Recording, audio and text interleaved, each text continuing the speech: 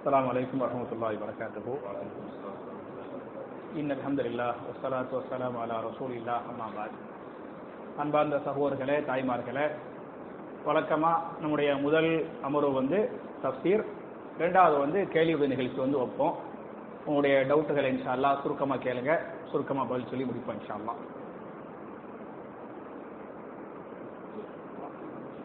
என்னதா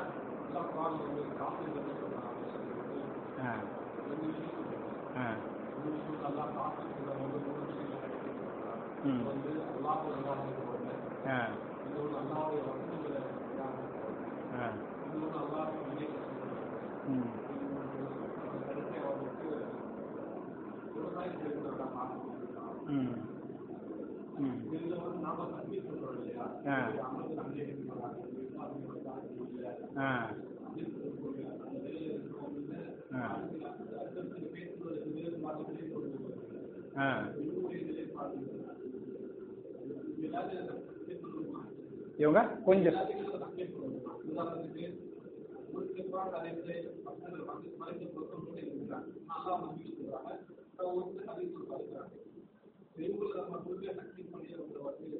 இவங்களை முழுமையா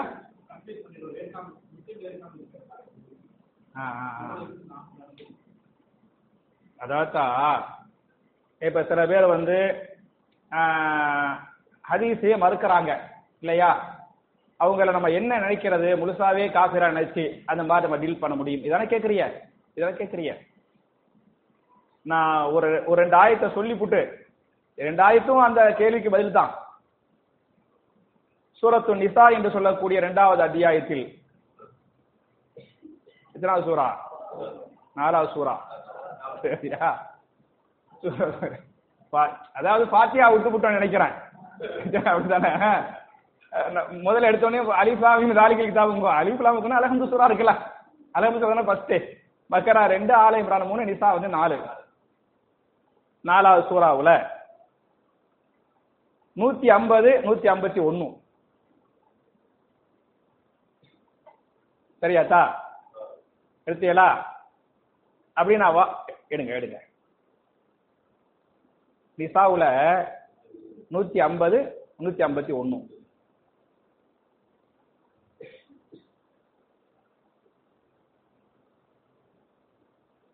எடுத்தாச்சா? இன்னல்லதீன கஃபரு பில்லாஹி வ ருசுலிஹி வ யுரீதுன அன் யுஃபர்ரிகு பைனல்லாஹி வ ருசுலிஹி வ யகூலுன நுஅமினு பிபஅதி வ நக்ஃபுரு பிபஅத் வ யுரீதுன அன் யத்தஹிது பைன ذلك சபீலா உலாயிக ஹுமுல் காஃபிரூன ஹக்கா வ அஅதனா லில் காஃபிரீன அஸாப முஹீனா இன்னல்லதீன யக்ஃபுரூன பில்லாஹி வ ருசுலிஹி, நிச்சயமாக யார் அல்லாஹ்வையும் அல்லாஹ்வுடைய ரசூல்களையும் மறுக்கிறார்களோ. சரியாத்தா? சரியா? வ யுரீதுன, அவங்க எப்படி மறுக்கிறாங்கன்னு சொன்னா, நேரடியா ஆயத்த ஹதீஸ நான் நம்ப மாட்டேன் அப்படின்னு நான் ராமசாமி கந்த அப்படின்னு மறுக்கல. இந்த மறுப்பாளர் வேறு. எப்படி மறுக்கிறாங்கன்னு சொன்னா, வ யுரீதுன, அவர்கள் விரும்புகிறார்கள், ஐயுஃபர்ரிகு பைனல்லாஹி வ ருசுலிஹி, அல்லாஹ்வுக்கும் அல்லாஹ்வுடைய ரசூலுகளுக்கு மத்தியில் கருத்து வேறுபாடுகளை ஏற்படுத்திவிட வேண்டும்.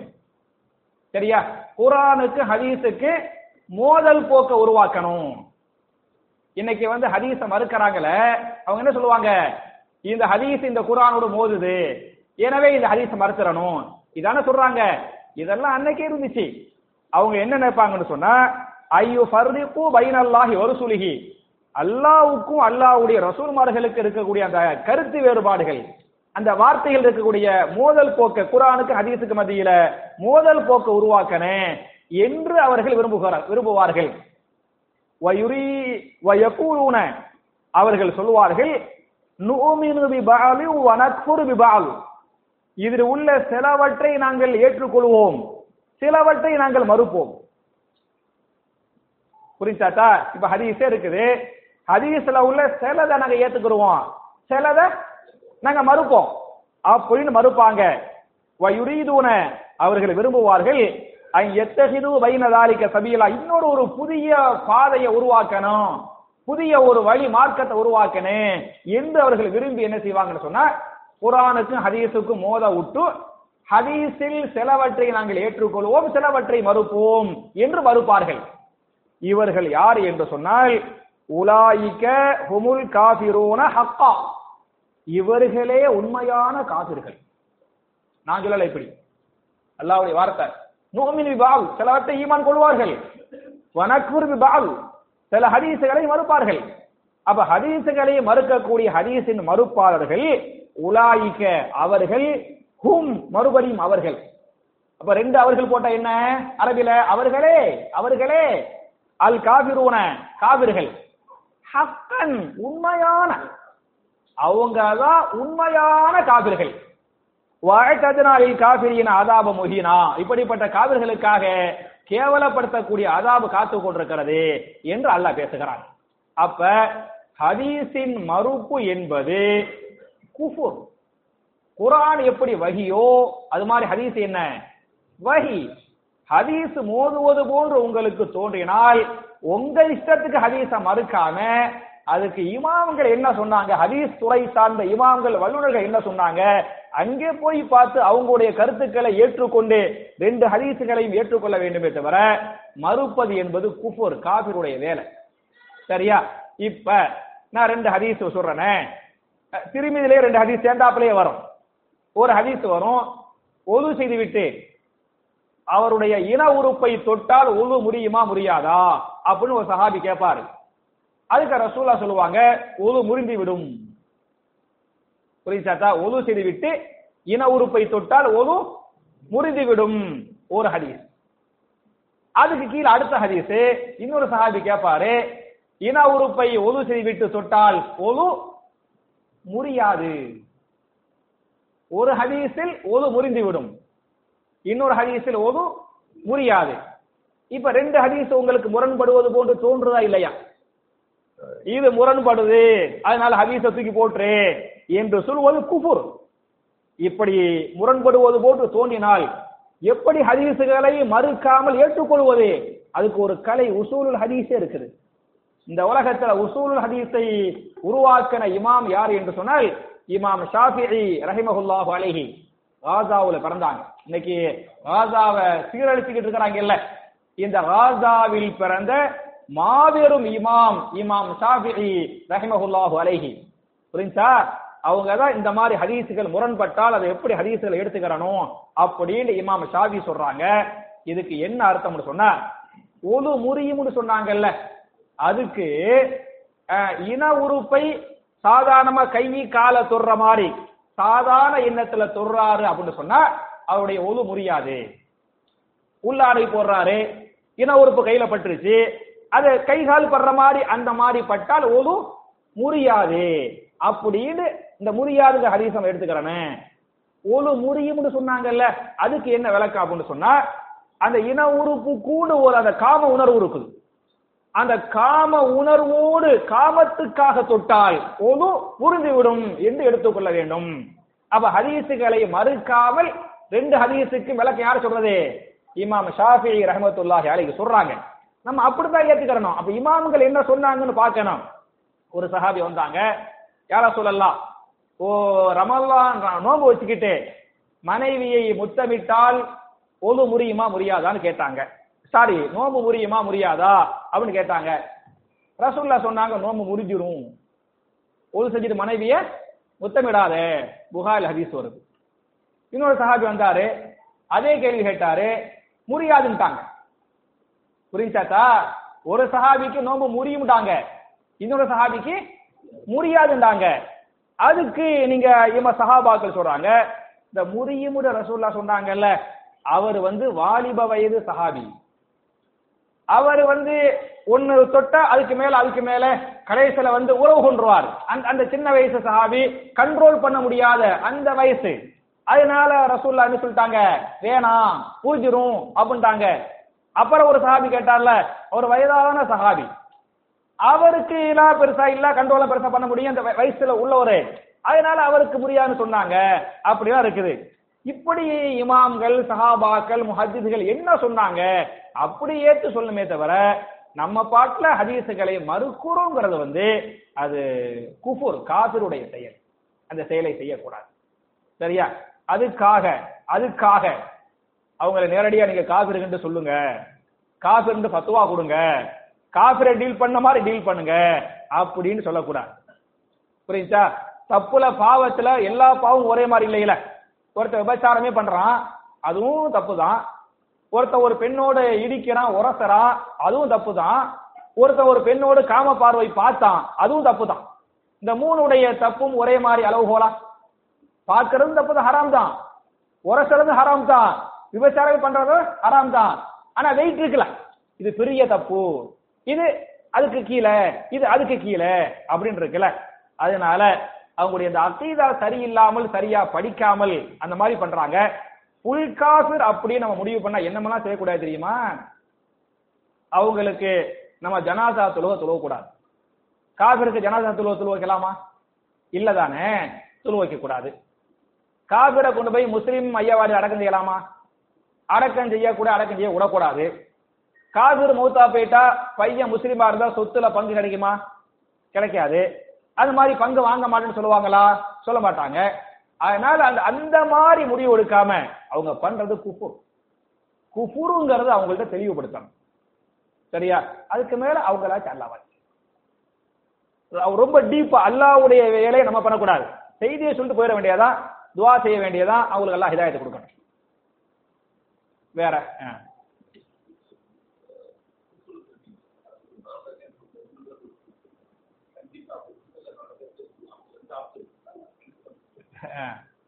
முஸ்தபா பாவுடைய குறுக்கு விசாரணை என்ன என்றால், சில சுன்னத்து தொழுகையில முன் சுன்னத்து 4 இருக்கா இல்லையா?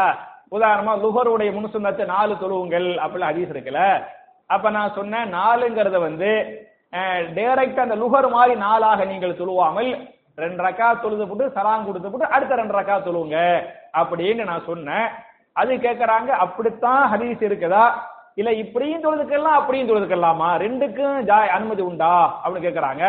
ரெண்டுக்கும் அனுமதி கிடையாது. சரியா? மசனானே ஹதீஸ் இருக்கு. நீங்கள் தொழக்கூடிய சுன்னத்தான தொழுகைகளை மசனாவாக தொழுது கொள்ளுங்கள். மசனான என்ன? 2 பன்னிகுஹு மா சாபரக்கும் என்ன சாய் மசனா வ சுலாச வ ருபா. சரியா? மசனானா 2ன்னு அர்த்தம். தெளிவா ஹதீஸ்ல 2 டைரக்டா அல்லாஹ் ரசூலுல்லாஹ் சொல்லிட்ட பிறகு நம்மளா 3 4 ஆக்குறது தப்பு தானே? அப்படி செஞ்சா நான் சொன்ன பத்தியெல்லாம் சராபின் பிஹியாத்தின் காரல் இறை 3 ஆகிவிடும் அப்படின்ட்டு அது தப்பா போயிடும். சரியா? வேற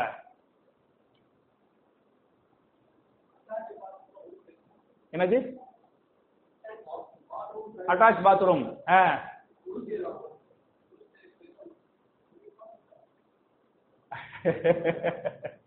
அட்டாச் பாத்ரூம்ல ஒது செய்யலாம்ங்கிறாங்க. இப்பதான் பாத்தியலாக்கு 90% பாத்ரூம்கள் டாய்லெட்டோடு சேர்த்து அட்டாச் பண்ணி தான் வச்சுக்கிறாங்க. முன்னால தான் 2 ரூமா கட்டுவாங்க. இது லெட்டின் போறது, யூரின் போறது, இது குளிக்கிறது அப்படின்னு முந்தைய காலம். இப்ப 2ம் சேர்த்து தான் வச்சிருப்பாங்க. ஆனாலும் அதுல தனியா பிரிச்சு இருக்கும். ஒரு படி மாதிரி வச்சு ஒரு மேடை இருச்சு. இது டாய்லெட்டுக்குரிய பகுதி, இது பாத்ரூம், இது குளிக்கக்கூடிய பகுதி. அப்படி பிரிச்சு தானே வச்சிருக்கிறாங்க. சரியா? நம்ம அங்கன போய் கண்டிப்பா ஒழு செய்ய மாட்டோம். எங்க நான் 1க்கு 2க்கு போறோமோ அங்க அந்த வேலையை தான் நம்ம செய்வோம். செஞ்சு போட்டு நம்ம தான் இந்த சைடு வந்துருவோமே. நம்ம கை கழுவு போறதெல்லாம் இங்கிட்டு குளிக்க போறோம் பத்தியெல்லாம் அங்கிட்டு வந்துருவோம்ல. அங்கே ஒழு செய்ய போறோம். அப்ப தப்பு இல்லையே. தப்பு இல்ல. தடுப்பு இல்லாம இருந்தாலும் விலகித்தானே வச்சிருப்பாங்க. இது வேற இடம், அது வேற இடம், தள்ளி தானே வச்சிருப்பாங்க. அதனால தப்பு இல்லை. ஜி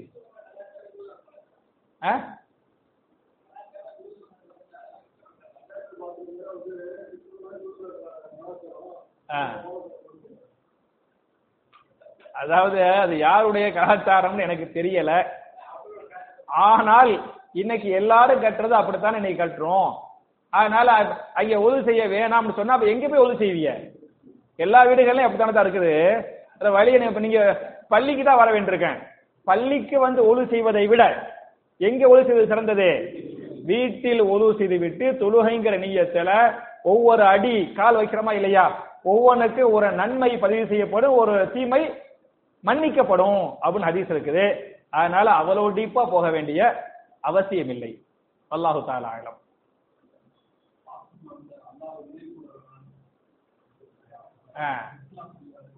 அது பாத்ரூம்ல இல்ல, அதாவது குளிக்கக்கூடிய பகுதியில் இல்லை. லெட்டின் போறோம் பத்தியலா, அந்த பகுதிக்கு தான் அந்த சட்டம் இருக்குது. சரியா? நீங்க அந்த 1க்கு போய்கிட்டு 2க்கு போய்கிட்டு நீங்கள் அல்லாஹ்வை திக்ர் செய்யக்கூடாது. அது போயிட்டு நீங்க இங்கிட்டு வந்துட்டே இல்ல. ஆமா, அந்த இடம் வேற தானே, வேறத்து வந்துட்டு இல்ல, இங்கிட்டு வந்துட்டு இல்லத்தா, இங்கிட்டு வந்தா இடம் மாறி போயிருச்சுல.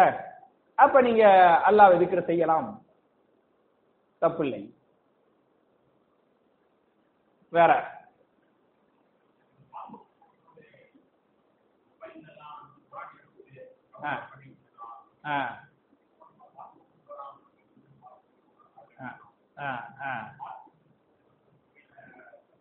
அதாவது ஹதீஸ் குர்ஆனை நீங்கள் கண்ணியப்படுத்துங்கள், குர்ஆனை நீங்கள் கண்ணியப்படுத்த வேண்டும். எதிரி நாடுகளுக்கு நீங்கள் சென்றால் குர்ஆனை அவமதித்து விடுவார்கள் என்று நீங்கள் அஞ்சினால் அந்த நாட்டிற்கு நீங்கள் குர்ஆனை எடுத்து செல்ல வேண்டாம். அவங்க எல்லாம் எதிரிகள், குர்ஆனை கண்ணியப்படுத்த மாட்டாங்கன்னு சொன்னா நீங்க குர்ஆனை என்ன செய்யாதீங்க, கொண்டு போவாதிய. குர்ஆன் ஒரு புனித நூல், புனித வேதம். இந்த வேதம் கண்ணியப்படுத்தப்பட வேண்டும். இது அல்லாஹ்வுடைய கலாம், அல்லாஹ்வுடைய கலாம் நம்ம கண்ணியப்படுத்தனா அப்பெல்லாம் பக்காவா குர்ஆன் ஹதீஸ் வருது. நீங்க ஆயத்து ஹதீஸ் அதுல வச்சுக்கிட்டு பேப்பர் எல்லாம் வச்சுக்கிட்டு என்ன செய்யக்கூடாது, பாத்ரூமுக்குலாம் போக கூடாது, அதுல எல்லாம் மாற்று கருத்து கிடையாது. அதே சமயத்தில் இந்த டெலிபோன் இருக்கு, மொபைல் இருக்கு இல்லையா, இந்த மொபைல் குர்ஆனை ஹதீஸ் எல்லாத்தையும் உள்ள ஏற்றி தான் நம்ம வச்சிருப்போம். இந்த மொபைல் என்பது ஒரு கண்ணாடி மாதிரி, அப்படித்தானே?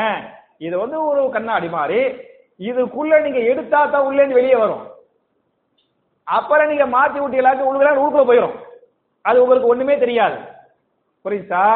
அதனால யாராவது பாத்ரூமுக்கு நம்ம போகும்போது அந்த குர்ஆன் அப்படி மேல அந்த ஸ்கிரீன்ல அப்படி வச்சுக்கிட்டு போமா, அப்படி குர்ஆனை ஸ்கிரீன்ல வச்சுக்கிட்டு போவது தப்பு.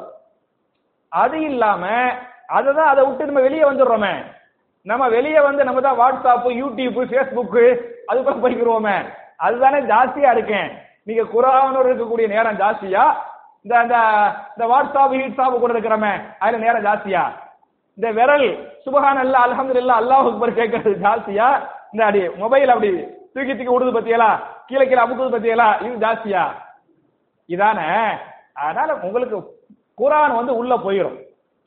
அதுக்கு மேல குர்ஆன் அதுல இல்ல, கண்ணாடி இல்ல, நீங்க எடுத்தா தான் வெளியே வரும். அதனால தப்பு இல்லை. இது நான் இப்படி சொல்லல. இந்த கேள்வி பெரிய பெரிய சர்வதேச முஃப்திகள்கிட்ட கேட்டிருக்கிறாங்க. மக்காவுல, மதீனாவுல, பல நாடுகள்ல சர்வதேச முஃப்திகள்கிட்ட, பெரும் உலமாக்கள்கிட்ட இத மாதிரி கேள்வி கேட்டிருக்கிறாங்க. நான் அந்த மாதிரி ஃபத்வாக்களை படிப்பேன். நம்மலாம் சாதாரண ஆள், பெரிய பெரிய இமாம்கள், முஹத்திஸ்கள் என்ன சொன்னாங்க அப்படின்னு நம்ம படிச்சாதான் நமக்கு இல்மு கிடைக்கும். அந்த இல்முக்காக நான் அந்த மாதிரி படிப்பேன். இதே கேள்வி கேட்டிருக்கிறாங்க. நான் சொன்ன பதில் கிடையாது. பெரிய பெரிய இமாம்கள், முஹத்திஸ்களுடைய ஃபத்வாவின் அடிப்படையில அது தப்பு இல்லை. ஆனா குர்ஆனை ஸ்கிரீன்ல வச்சுக்கிட்டு போக கூடாது, அல்லது கேட்டுக்கிட்டே போக கூடாது. வேண்டாம், அவர் படிக்கிறாரு குர்ஆன் நான் ஓதி கொடுக்குறேன். நான் இக்பால் பாய்க்கு என்ன செய்வான்னு சொன்னா, ஒரு 10 ஆயத்துங்களேன், 10 ஆயத்து வாட்ஸ்அப்ல இக்பால் பாய் எடுத்து வச்சுக்கிட்டு, சரியா, ஹதமல்லாஹு அலா குலூபிஹிம் வ அலா சமஇஹிம் அப்படி மெதுவா வாய்ஸ் மெசேஜ்ல பண்ணுவேன். அது ஒரு 5 நிமிஷம். என் போன்ல பாத்தீங்களாக்க அலிஃப் லாம் ஃபுல்லா நான் அவருக்கு 10 ஆயத்தா சொல்லி அவர் போன்ல இருக்குது. என்ன ஓதி கொடுத்து போட்டு வீட்டுல போய் உட்கார்ந்து தனியா ஓதணும்ல, அப்ப டவுட் வந்தா போன் எடுத்தா அது இதா இருக்கும்ல, ஒரு வாய்ஸ் எவ்வளவு வாய்ஸ் மெசேஜ் வெட்டியா போட்டு விட்டுக்கிறோம். இது ஒரு 5 ஆயத்து 10 ஆயத்து அந்த பாடத்தை நம்ம வாய்ஸ் மெசேஜை போட்டு விட்டோமாக அவர் மாஷா அல்லாஹ் அதை வச்சு அவ்வளவு படிப்பார். அவர் படிக்க படிக்க கேட்க ஏன் பேங்க்ல ஏறும், சரியா? அமௌண்ட் ஏறாது, அக்கௌண்ட்ல நம்ம நம்மளுடைய அஜிர்ல என்ன செய்யும், ஏறும். நீங்க அங்கே போய் உட்கார்ந்துட்டு அந்த வாய்ஸ் மெசேஜ் போடக்கூடாது. அது இல்லாம ஸ்கிரீன்ஷாட் வச்சு இல்லாம நீங்க வச்சு தப்பு கிடையாது, சரியா? வேற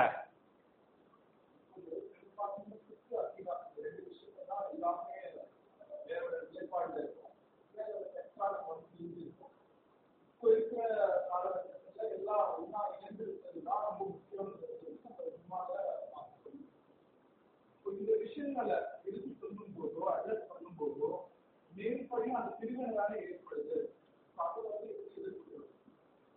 நல்லா கேட்க வேண்டிய அருமையான இந்த காலகட்டத்துக்கு தேவையான முக்கியமான கேள்வி. நிறைய முஸ்லிம்கள் பிரிஞ்சு போறதுக்கு ரெண்டு காரணம். ஒண்ணு அகீதா சம்பந்தப்பட்ட கருத்து வேறுபாடுகள்.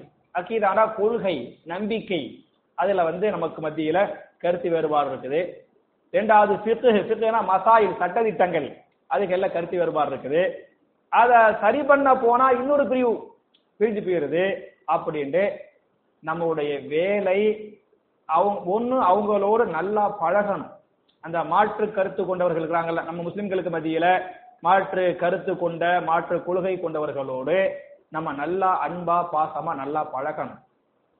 நம்ம மேல ஒரு நல்ல ஒரு அபிப்பிராயம் அவங்களுக்கு இருக்கணும். அந்த நல்ல அபிப்பிராயம் இருந்தா தான் நம்மளுடைய பேச்சை அவங்க கேட்பாங்க, ஓரளவுக்கு மதிப்பாங்க. முதல்ல அந்த மாதிரி அவங்கள அடிக்கடி பார்க்கறது, அவங்கள்ட்ட பேசுறது, சலாம் சொல்ல அந்த வெறுப்பு நீங்கும் அப்படிலாம் ஹதீஸ் இருக்குல்ல. அந்த மாதிரி ஒரு நல்லுறவுகளை நம்ம எல்லாரோடையும் நம்ம ஏற்படுத்திக்கிறோம். அப்படி ஏற்படுத்திக்கிட்டு சொல்லக்கூடிய அகீதா கருத்து வேறுபாடுகளோ மசாயில் கருத்து வேறுபாடுகளோ சொல்லக்கூடிய விதத்தில் சொல்லணும். அவங்களுக்குன்னு ஒரு இஸ்ஸத் இருக்கும். அவங்க வயசு, அவங்க படிப்பு, அவங்களுடைய மக்கள் செல்வாக்கு, அது ஒவ்வொருத்தவங்களுக்கு ஒரு கண்ணியம் இருக்குமா இல்லையா? அந்த கண்ணியத்தோடு அவங்களை அணுகணும். அப்படின்னு அணுகும் போது கண்டிப்பா நம்முடைய முயற்சியில ஓரளவுக்கு வெற்றி கிடைக்கும். ஓரளவுக்கு முழுசா கிடைக்கும்னா அவங்களுக்கு எல்லாத்துக்கும் அல்லாஹ்வுடைய பயம் வரணும், அந்த ஈமான் இஸ்லாம் முழுமை பெறணும். அப்பதான் இது இருக்கேன். இருந்தாலும் ஒரு பாதிக்கு பாதியாவது கிடைக்கும் தானே, இன்னும் கொஞ்சம் பிரிஞ்சு போகாம ஓரளவுக்கு ஏத்துக்கிடுவாங்க தானே. அதனால நம்முடைய இந்த அணுகுமுறை பிளஸ் நல்ல பேர் வாங்குறது, அதை வச்சு நம்ம சொல்ல வேண்டியதான். வேற நம்ம என்ன செய்ய முடியும்? ஆனா அதையும் தாண்டி என்ன செய்யணும்னு சொன்னா, அகீதாவுல கருத்து வேறுபாடு கொள்ளக்கூடாது. அதுல எல்லாம் நம்மள்ட்ட அகீதாவுல கொஞ்சம் பெருசா இருக்காது. அகீதா அல்லாஹ் நம்புறது, ரசூலுல்லாஹ் நம்புறது, மலக்கார் நம்புறது, அந்த நம்பிக்கை விஷயத்துல பெருசா இருக்காது. மசாயில்கள்ல கருத்து வேறுபாடு இருக்கதா செய்யும். அதை நம்ம பெருசாக கூடாது. மசாயில்ல கருத்து வேறுபாடு இருக்கதான் செய்யும். மூத்தா போற வரை கருத்து வேறுபாடு இருக்கும். ரசூலுல்லாஹ்வுடைய காலத்திலேயே சஹாபாக்களுக்கு மத்தியில புரிந்து கொள்ளக்கூடிய விதத்தில் ஃபிக்ஹ்ல மசாயில்கள்ல கருத்து வேறுபாடு இருந்துச்சு அப்படின்னு ஹதீஸ் இருக்குது. குர்ஆன்லயே சூரத்து நிசாவுடைய 59வது ஆயத்துல 4:59 நீங்கள் அல்லாஹ்வுக்கு கட்டுப்படுங்கள், அல்லாஹ்வுடைய ரசூலுக்கு கட்டுப்படுங்கள், யார் உங்களில் அதிகாரம் படைத்தவர்களோ அவர்களுக்கு கட்டுப்படுங்கள் என்று சொல்லிட்டு ஃபைன் தனாஸஅதும் ஃபீ ஷைஇன், ஒரு விஷயத்தை நீங்கள் கருத்து வேறுபாடு ஏற்பட்டால் அப்படின்னு அல்லாஹ் சொல்றான்ல, கருத்து வேறுபாடு ஏற்பட்டால் குர்ஆன் ஹதீஸை பாருங்கள் அப்படின்னு அல்லாஹ் சொன்னா, அப்ப கருத்து வேறுபாடு ஏற்படும்ங்கிறதுக்கு அந்த ஆயத்தை ஆதாரம் தானே. நீ ஒரே ஒரு ஹதீஸ் நான் சொல்லி முடிக்கிறேன். புகாரில 946வது ஹதீஸ், புகாரில 946வது ஹதீஸ். அதுல இந்த பனு குறைலா அப்படின்னு யூதர்கள் இருந்தாங்க. யூதர்கள்ல 3 குலங்களாக வசித்தாங்கல்ல, பனு நவீர், பனு குறைலா, பனு கைனகா அப்படின்னு 3 பிரிவுகளாக 3 குலங்களாக யூத மக்கள் வசித்தாங்க. அதுல ரசூல் ஸல்லல்லாஹு அலைஹி வஸல்லம் யூதர்களோடு சமாதான பாதுகாப்பு உடன்படிக்கை மதீனாவுல போட்டிருந்தாங்க. பொதுவா யூதர்களை பொறுத்தவரை அந்த ஒப்பந்தத்தை மீற விஷயத்துல அவங்களுக்கு நிகர் அவங்க தான். நீங்க வரலாறு மேல பார்த்தேன், வாப்பா பாட்டம் பூட்டேன், அம்பூட்டு பேர் என்ன பண்ணுவாங்க, ஒப்பந்தம் போடுவாங்க, வெட்கம் இல்லாம மீறுவாங்க. அத ஒரு வெட்கமா தப்பா கவர்மெண்ட் நடத்துவாங்க, மீறிட்டு அசால்ட்டா போவாங்க. அது அவங்க புத்தி, அவங்க ரத்தம். சரியா?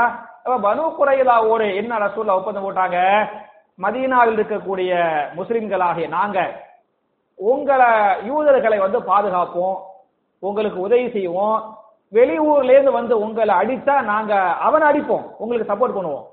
அது மாதிரி எங்களோடு போர் செஞ்சா நீங்க என்ன செய்யணும், எங்களுக்கு உதவி செய்யணும் அப்படின்னு ஒப்பந்தம் போட்டுக்கிட்டாங்க.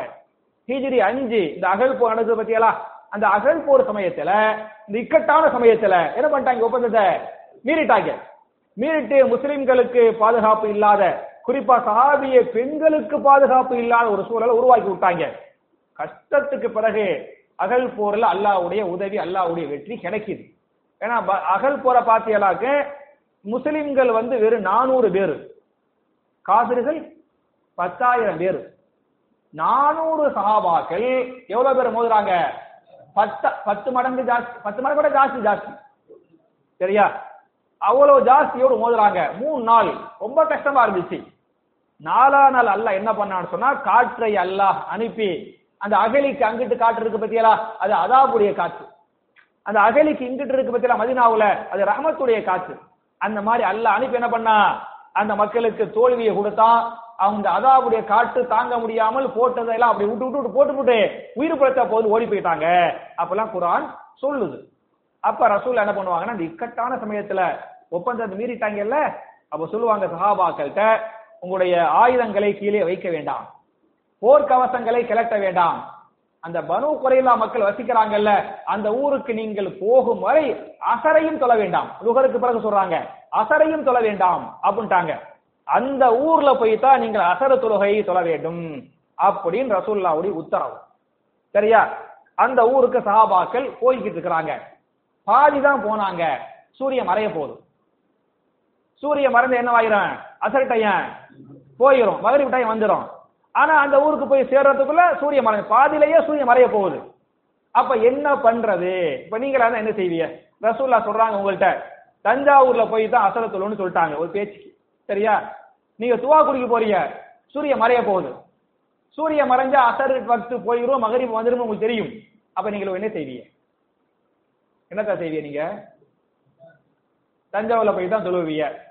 ஏன்னா சூரியன் மறைஞ்சாலும் பரவாயில்ல, ரசூலுல்லாஹ்வை ஃபாலோ பண்றேன் அப்படின்ட்டு. நீங்க தஞ்சாவூர்ல வேற யாரும் பாதியில தொழுவீங்களா? நான் துவாக்குள்ளே தொழுதுருவேன், தொழுதெல்லாம். சரியா? வந்துருச்சா? இவங்க சூரியன் மறைஞ்சாலும் பரவாயில்ல, நான் தஞ்சாவூர்ல போய் மகரிப் டயத்துல தான் அசர தொழுவேன். இவர்கள் புரிந்து கொண்டது. இமாம் இக்பால் பாய் புரிந்து எல்லா இமாம்களா வச்சுக்கிடுவோமே, இமாம் ஜக்கரியா, இமாம் ஆகிப். சரியா? ஆகிப்னா தண்டிக்க கூடியவன், ஷதீதுல் இகாப். சரியா? சரி, இமாம் ஆகிப் தஞ்சாவூர்ல போய் தான் அசரு. இமாம் இக்பால் பாய் இல்ல, நான் அசர் டயத்துல அசர் வக்திலேயே துவா குழியிலே தொழுதுருவேன். காரு பாய் நீங்க என்ன பாய் செய்வீங்க? ரசூலுல்லாஹ் செஞ்ச மாதிரி தஞ்சாவூர்ல போய் தொழுவேன். இருந்தா கருத்து வேறுபாடு வந்துச்சுல.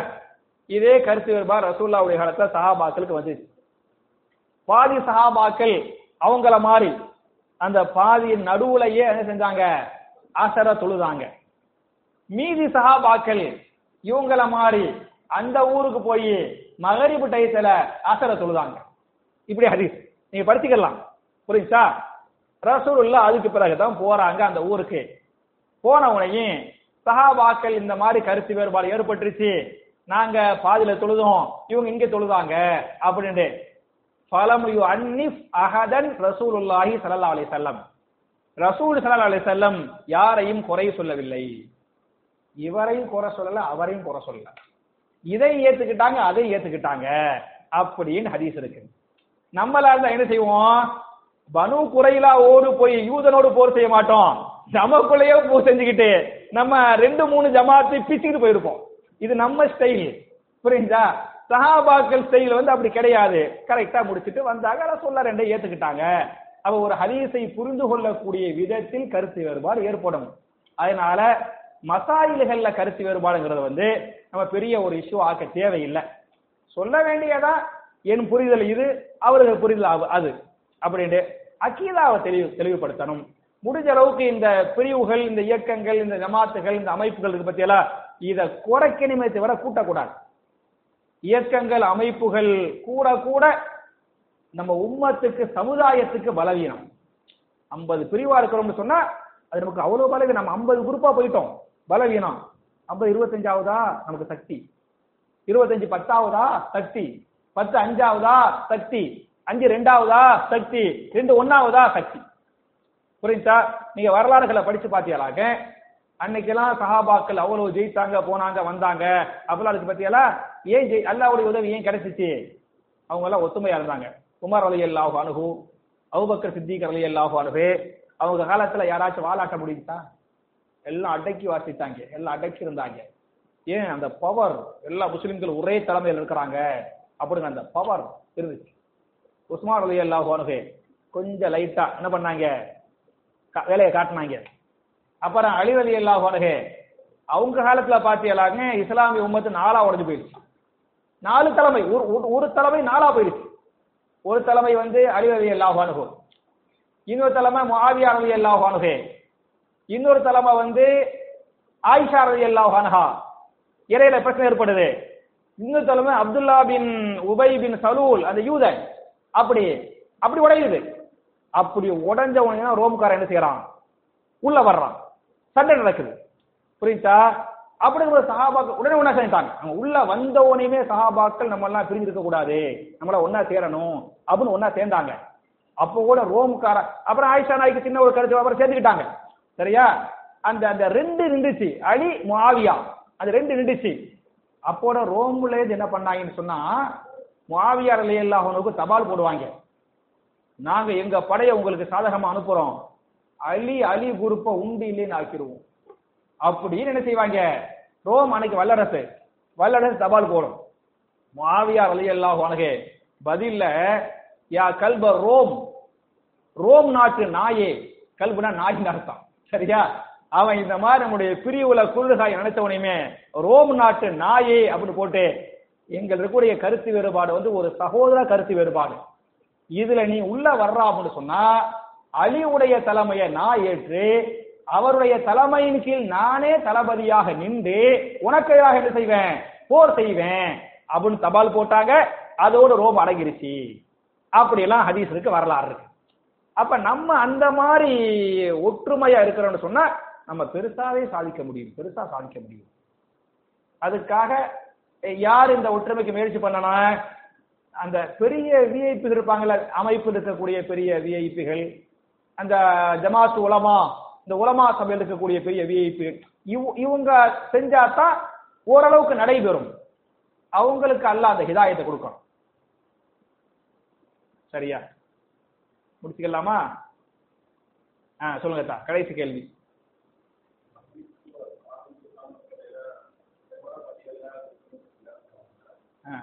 ஒண்ணு சொன்னாச்சு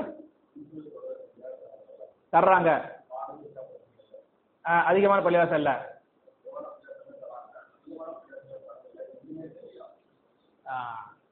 கடைசி கேள்வி என்ன என்றால், சரியா, நம்ம ஊர்கள்ல நிறைய பள்ளிகள்ல கேரளாவில எல்லாம் பாங்குக்கு பிறகு சுன்னத்து தொழுகை டைம் கொடுப்பாங்களா? இருக்குமா இருக்காதா? இருக்கும்ல, இருக்கும். நான் நிறைய ஊர்கள்ல நிறைய நாடுகள்ல பார்த்திருக்கிறேன். மாஷா அல்லாஹ் தபாரக்கல்லாஹ், நிறைய நாடுகள்ல மகரிபுடைய அதானுக்கு பிறகு சுன்னத் தொழுகை டைம் இருக்கும். நம்ம தமிழ்நாட்டு ஸ்டைல் எல்லா பள்ளிவாசலையும் இந்த அவுகாத்து சலாத்து போர்டு இருக்கா இல்லையா, அந்த அதான் இகாமத்து மகரிபுக்கு பாக்கியெல்லாம் சார்ஜ் மிஸ்ல எழுதி வச்சிருப்பாங்க, அல்சி எழுதணும்ல, டைம் மாத்தணும்ல. அதுக்கு மகரிபுக்கு மட்டும் அந்த இகாமத்து இடத்துல தமிழ்ல இது பெயிண்ட் இல்லையே, உடன் அப்படின்னு, அதாவது உடனே காமிச்சிருவோம் அப்படின்னு எழுதி வச்சிருப்பாங்க. இது நம்ம சாதா சீதா பள்ளிவாசல கிடையாது. நான் வேலூர் பாக்கியாத்து சாலிஹாத் அரபிக் காலேஜ் இருக்கு பத்தியலா, அதான் தமிழ்நாட்டுல தாய் கல்லூரி அப்படிங்கிறாங்க.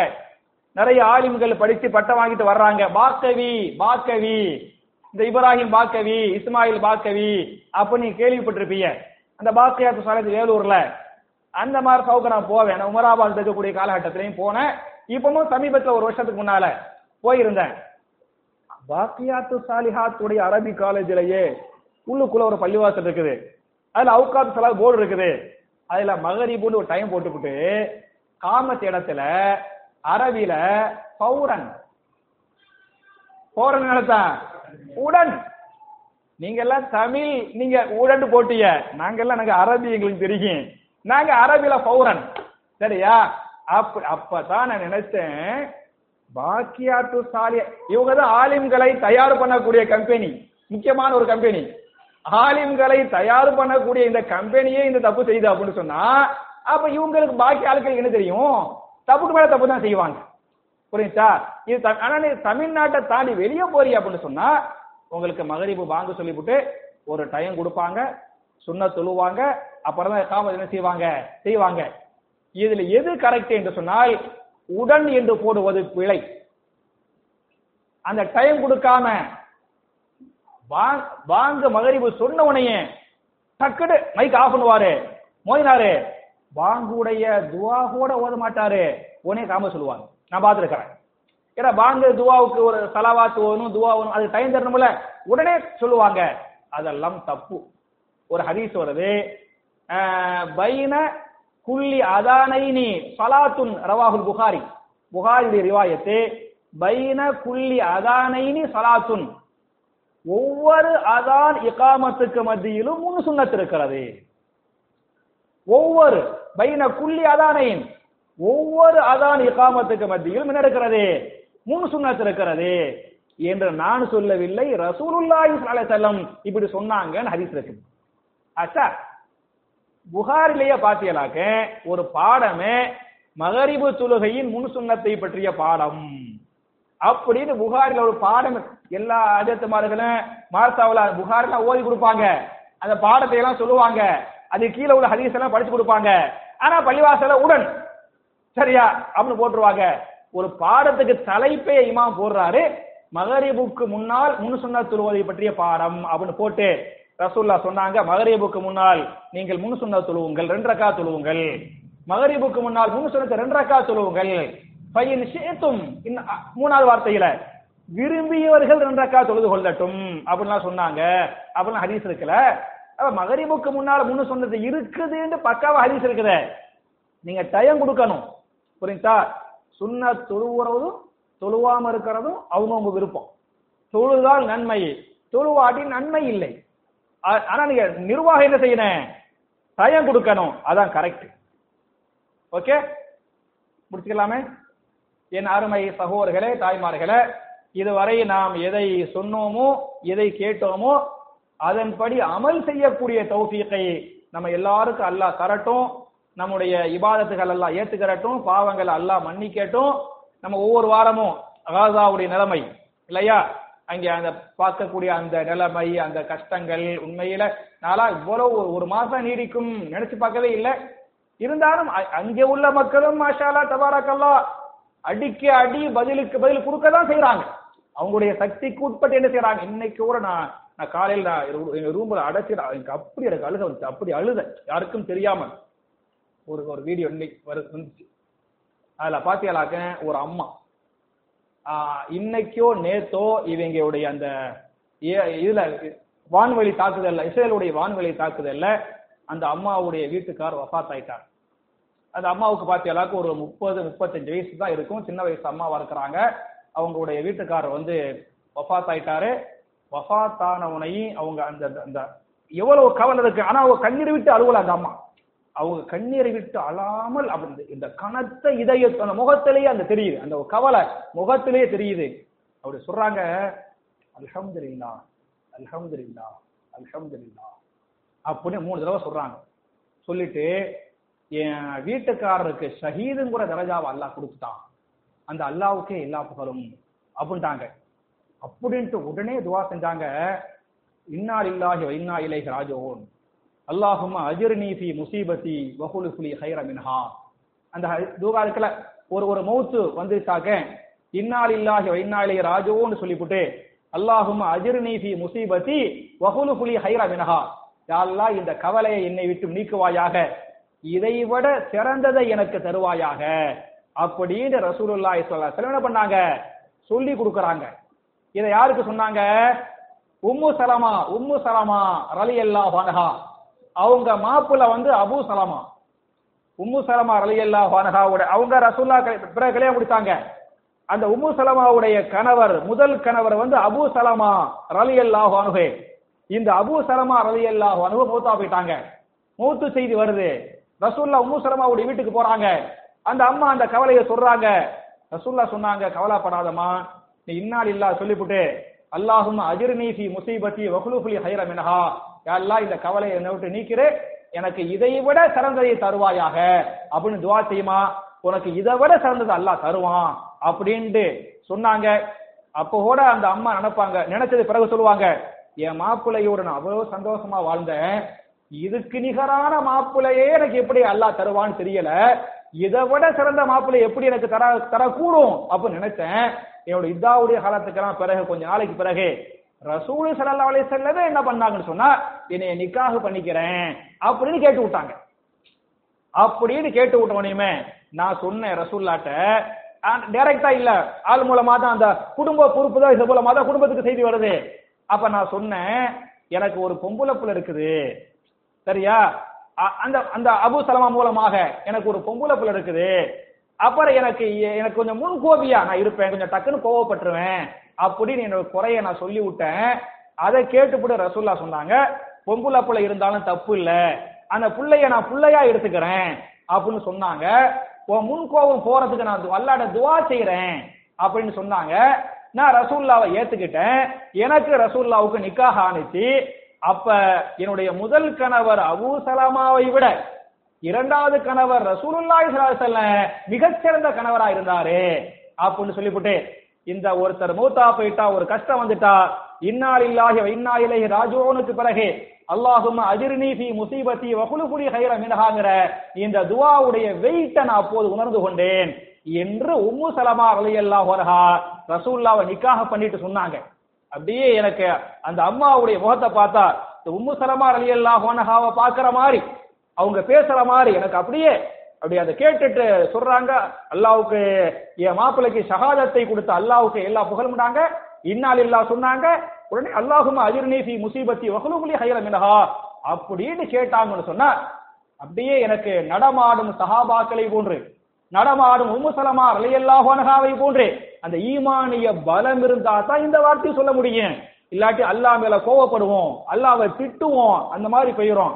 அந்த மாதிரிலாம் உங்களுக்கு தெரியும், நீங்கள் நிறைய பார்த்திருப்பீங்க. நமக்கு முடிஞ்சது துஆ தான் நமக்கு செய்ய முடியுது. அதுக்கு மேல ஏதோ காசு பணம் அவங்களுக்கு நிறைய தேவைப்படுது. நம்ம கொடுக்கலான்டா கண்டிப்பா நம்ம மக்கள் அள்ளி அள்ளி கொடுப்பாங்க, அதுக்கு மக்கள் ரெடி. ஆனா அதை வாங்கி கொண்டு போய் அந்த மக்களுக்கு சேர்க்கணும் பத்தியலா, அதுக்கு வெள்ளக்கார ஆட்சியில கூட அவன் அடிக்கும்போது கூட என்ன பண்ணா, இந்த மாதிரி இந்திய மக்கள் காசு கொடுக்க அனுமதித்தான். அங்கேயே இந்த மக்கள் காசு வாங்கிட்டு போனாங்க. நம்முடைய முன்னோர்கள் நிறைய அந்த மாதிரி என்ன பண்றாங்க, பாலஸ்தீன முஸ்லிம்களுக்கு உதவி செஞ்சிருக்கிறாங்க. இன்னைக்கு இவன் குறிப்பா இந்த மோடியுடைய கவர்மெண்ட்ல எதுவுமே செய்ய முடியாத அளவுக்கு இரும்பு திரை கொண்ட ஒன்றாக இருக்குது. நான் கூட இன்னைக்கு மதியானம் புதிய தலைமுறை அதுல தலைமை செய்தியாளர் இருப்பார்ல, பேர் என்ன, கார்த்திகேயனை இஸ்ரேலுக்கு அனுப்பிவிட்டாங்க. நீ பார்த்திருப்பீங்க. நான் பொதுவா அதெல்லாம் அதை பார்க்க மாட்டேன். ஏன்னா நான் அல் ஜசீரா, பிபிசி அதெல்லாம் ஒரு தரமா இருக்கும், பக்காவா இருக்கேன். இவங்கெல்லாம் அப்படி இப்படி பண்ணுவாங்க. இருந்தாலும் நம்ம தமிழ்நாட்டுக்காரன் தமிழ்நாட்டில் என்ன பண்றாங்கன்னு தெரிஞ்சுக்கணும்ல, அதையும் கொஞ்சம் அப்பப்ப கொஞ்சம் டைம் ஒதுக்கிக்கிட்டு பாத்துக்கிடுவேன். ஆனா கார்த்திகேயன் போயிட்டு பேட்டி கொடுக்குறாப்புல, மனசாட்சியோடு பேசினாப்புல. நான் முழுசா கேட்கல, ஒரு கொஞ்சம் தான் கேட்டேன். நான் தப்சீர் கொஞ்சம் குறிப்பெடுக்க வேண்டியிருந்துச்சு. இந்த குறிப்புக்கு பிறகு இன்ஷால்லா போய் நைட்ல ஃபுல்லா கேட்கணும் அப்படின்னு வச்சிருக்கிறேன். ஒரு 3/4 மணி நேரம் கேட்டிருக்கிறாப்புல. தெளிவா எங்களை இஸ்ரேலுக்குள்ளேயே விடல, சாரி காசாக்குள்ளேயே எங்களை விடல. நான் 9 நாள் இருந்தேன், நான் காசாவுக்குள்ளேயே போகல. அது மாதிரி செய்தியை பார்த்தீங்களாக்க அந்த இஸ்ரேல் ராணுவம் என்ன சொல்லுதோ அதை மட்டும் தான் பதிவு பண்ணவே விடுறாங்க. ஒரு இது போகுது, ராணுவ இது போனுச்சு, நான் உடனே கேமராவில் என்ன செஞ்சேன், நான் பதிவு செஞ்சேன். உடனே அங்கே உள்ள ராணுவ போலீஸ் உடனே என்னுடைய கேமரா வாங்கி பதிவு செய்யக்கூடாது அப்படின்ட்டாங்க. நான் கட் பண்ணிட்டேன். என் கேமரா செக் பண்றாங்க. இந்த செய்தி அவங்க அடி வாங்குறாங்க பத்தி, அடி வாங்குறாங்க இல்ல, இந்த அடி வாங்குற செய்தி வெளி உலகத்துக்கு போயிடக்கூடாது அப்படின்னு கவனமா இருக்கிறாங்க. அது மாதிரி மேலே இருந்து வெடிகுண்டு போட்டு இந்த காசாவை அழிக்கிறாங்கல்ல, அதையும் காசாக்குள்ளேயே போகலங்கிறாங்க. அவர் சொல்ல, நாங்கெல்லாம் காசாக்குள்ளேயே போக முடியல, போக விடல. எங்களை எதை காட்டுறாங்க, ராணுவம் தான் காட்டுது.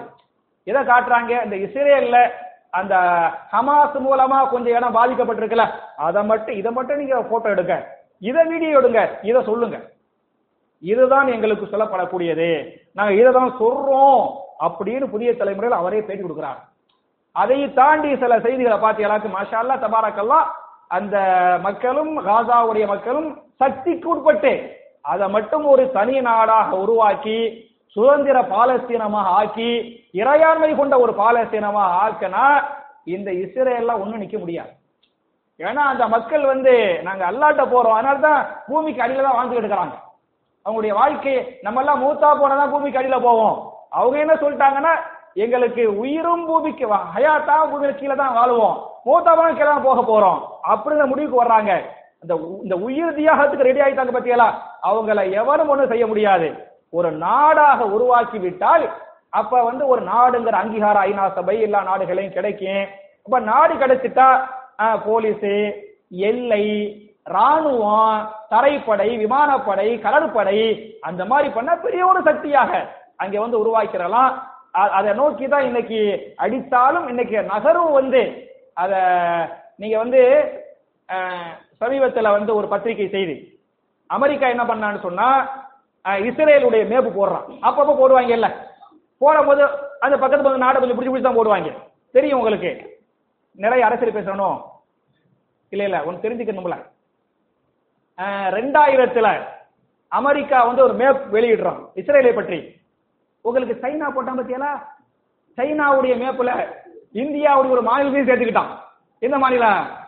அருணாச்சல பிரதேசம். அவன் உள்ள வந்துட்டான்.